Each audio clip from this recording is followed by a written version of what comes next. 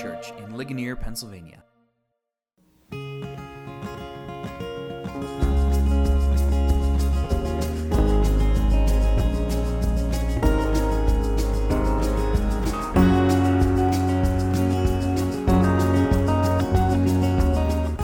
Today's devotional comes from Philippians chapter 1, verses 29 through 30.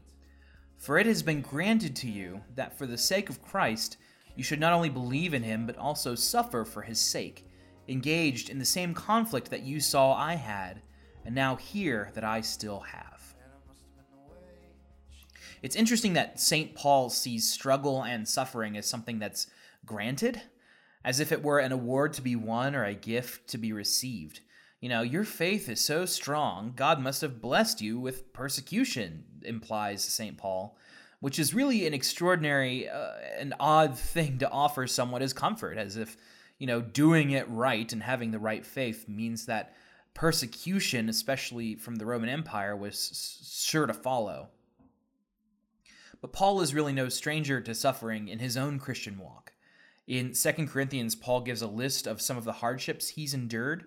He was flogged 5 times, beaten with rods 3 times. At one point, he was stoned and he was knocked unconscious, and they thought he was dead, and it turns out he wasn't. He was shipwrecked 3 times, 24 hours left adrift at sea, and among all that, he's got his own number of sleepless nights of hunger and thirst and toil and hardship, exposure to the cold.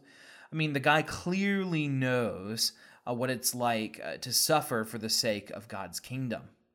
And it's funny because he's not just suggesting in our reading that persecution is proof that the Philippians have a vibrant faith. He's offering them the gift of sympathy.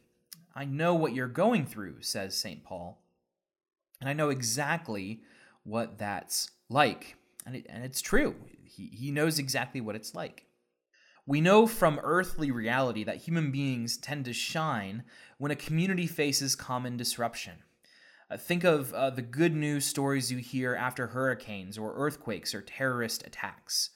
The aftermath of some of these major suffering disruptions are community pride and solidarity, and a promise to rebuild bigger and better than ever.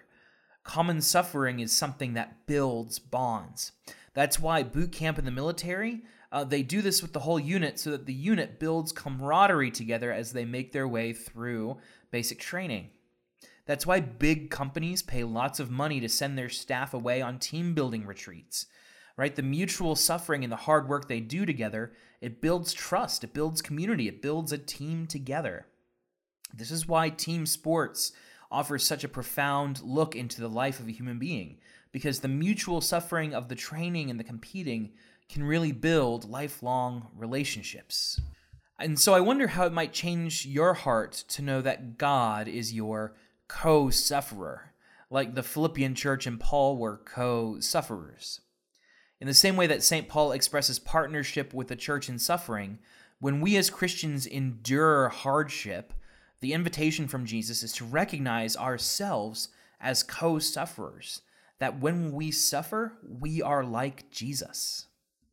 In our Christian Ed series last fall, if you were there, you remember that our art history professor turned Sunday school teacher, Marge Moyer, gave us an image of what it might look like for us to imagine Jesus as someone who suffers with us and draws closer to us as a result, instead of him being farther away.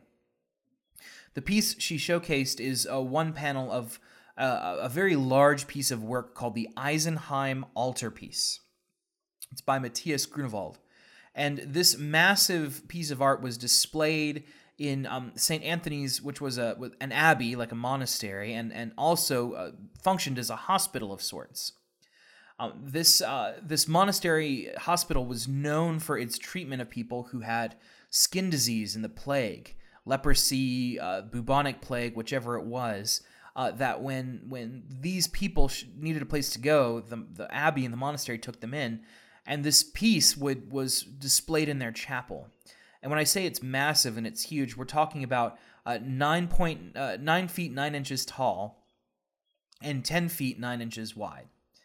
And it was displayed on top of the communion table, the altar in the abbey chapel, meaning that you've add another 3 or 4 feet off the ground, and you have this 11 or 12 foot high, massive vision of the crucifix there for you to look up from a hospital bed and gaze at. The Jesus of this painting is actually not a very heroic Jesus. He's gaunt. You can see his ribs, and his hands are gnarled up, and his head is weighed down, and it features plenty of blood and gore. It is not a beautiful depicting of Jesus. It is a quite horrendous one. But what makes this piece of art so unique is that when Grunewald, knowing that the audience for this painting would be people dying of a plague, this Jesus in this altarpiece features, as he's being crucified, the pockmarks, the scabs, the spotting of the skin that is a marker of the same plague that the people were dying of. And so when the people were dying of the plague, they were wheeled into this chapel, and they could look up at a Jesus who bore the same skin that they had. That they could look up and see Jesus in his own suffering and identify their own suffering as Jesus's.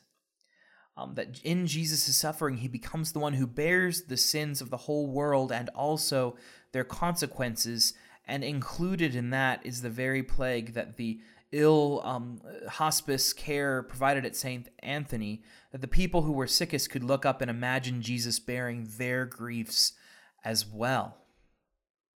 Friends, it's a universal fact that co-sufferers go closer together in their suffering. And so I invite you to bring your sufferings to Jesus. As the old hymn reminds us, what a friend we have in Jesus, that he can bear all our sins and griefs, right? What a friend we have in Jesus, all our sin and griefs to bear. That is the God we worship. That is the Jesus who loves us. And it's the Jesus who will see us through this season marked by the coronavirus.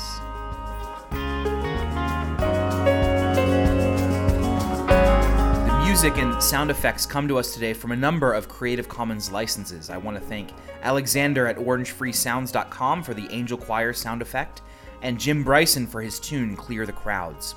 Stay tuned. Later this week, I hope to have our podcast series up with a wider distribution so that you can listen through an official podcasting app instead of just coming to our website. And never forget, friends, all shall be well, and all manner of things shall be well. Go in peace. And it must have been the way she came in like a tidal wave. Epiphany Church in Ligonier, Pennsylvania.